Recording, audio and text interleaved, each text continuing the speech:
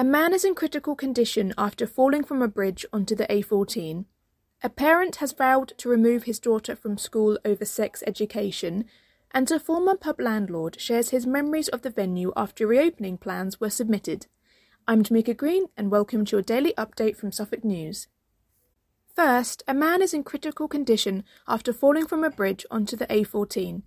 Police were called shortly after 3:45 p.m. yesterday, following reports that a man had fallen from the B1115 bridge onto the main A14 carriageway near Stowmarket. He was taken by air ambulance to Addenbrooke's Hospital, having suffered life-threatening injuries, where he remains in a critical condition.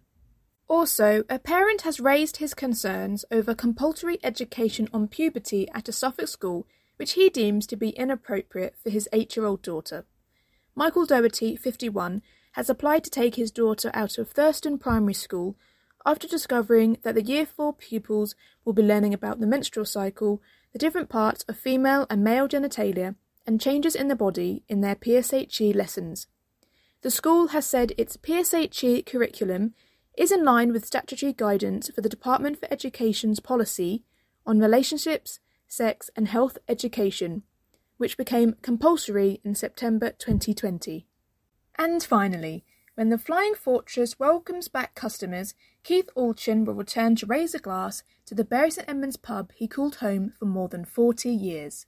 For nearly a decade, the wings of the Morton Hall pub have been clipped, as the once bustling business has remained boarded up since Keith and his wife Rosemary bid farewell and sold it to Greene King. Now the brewery, which was waiting for a housing development around the pub to near completion, has submitted plans to spruce up and transform the dilapidated premises. And that's everything for today. Don't forget to follow Suffolk News on Facebook, Twitter and Instagram, and make sure to listen on Spotify and Apple Podcasts too. You can also subscribe to the IM News app. Just head to suffolknews.co.uk/subscribe.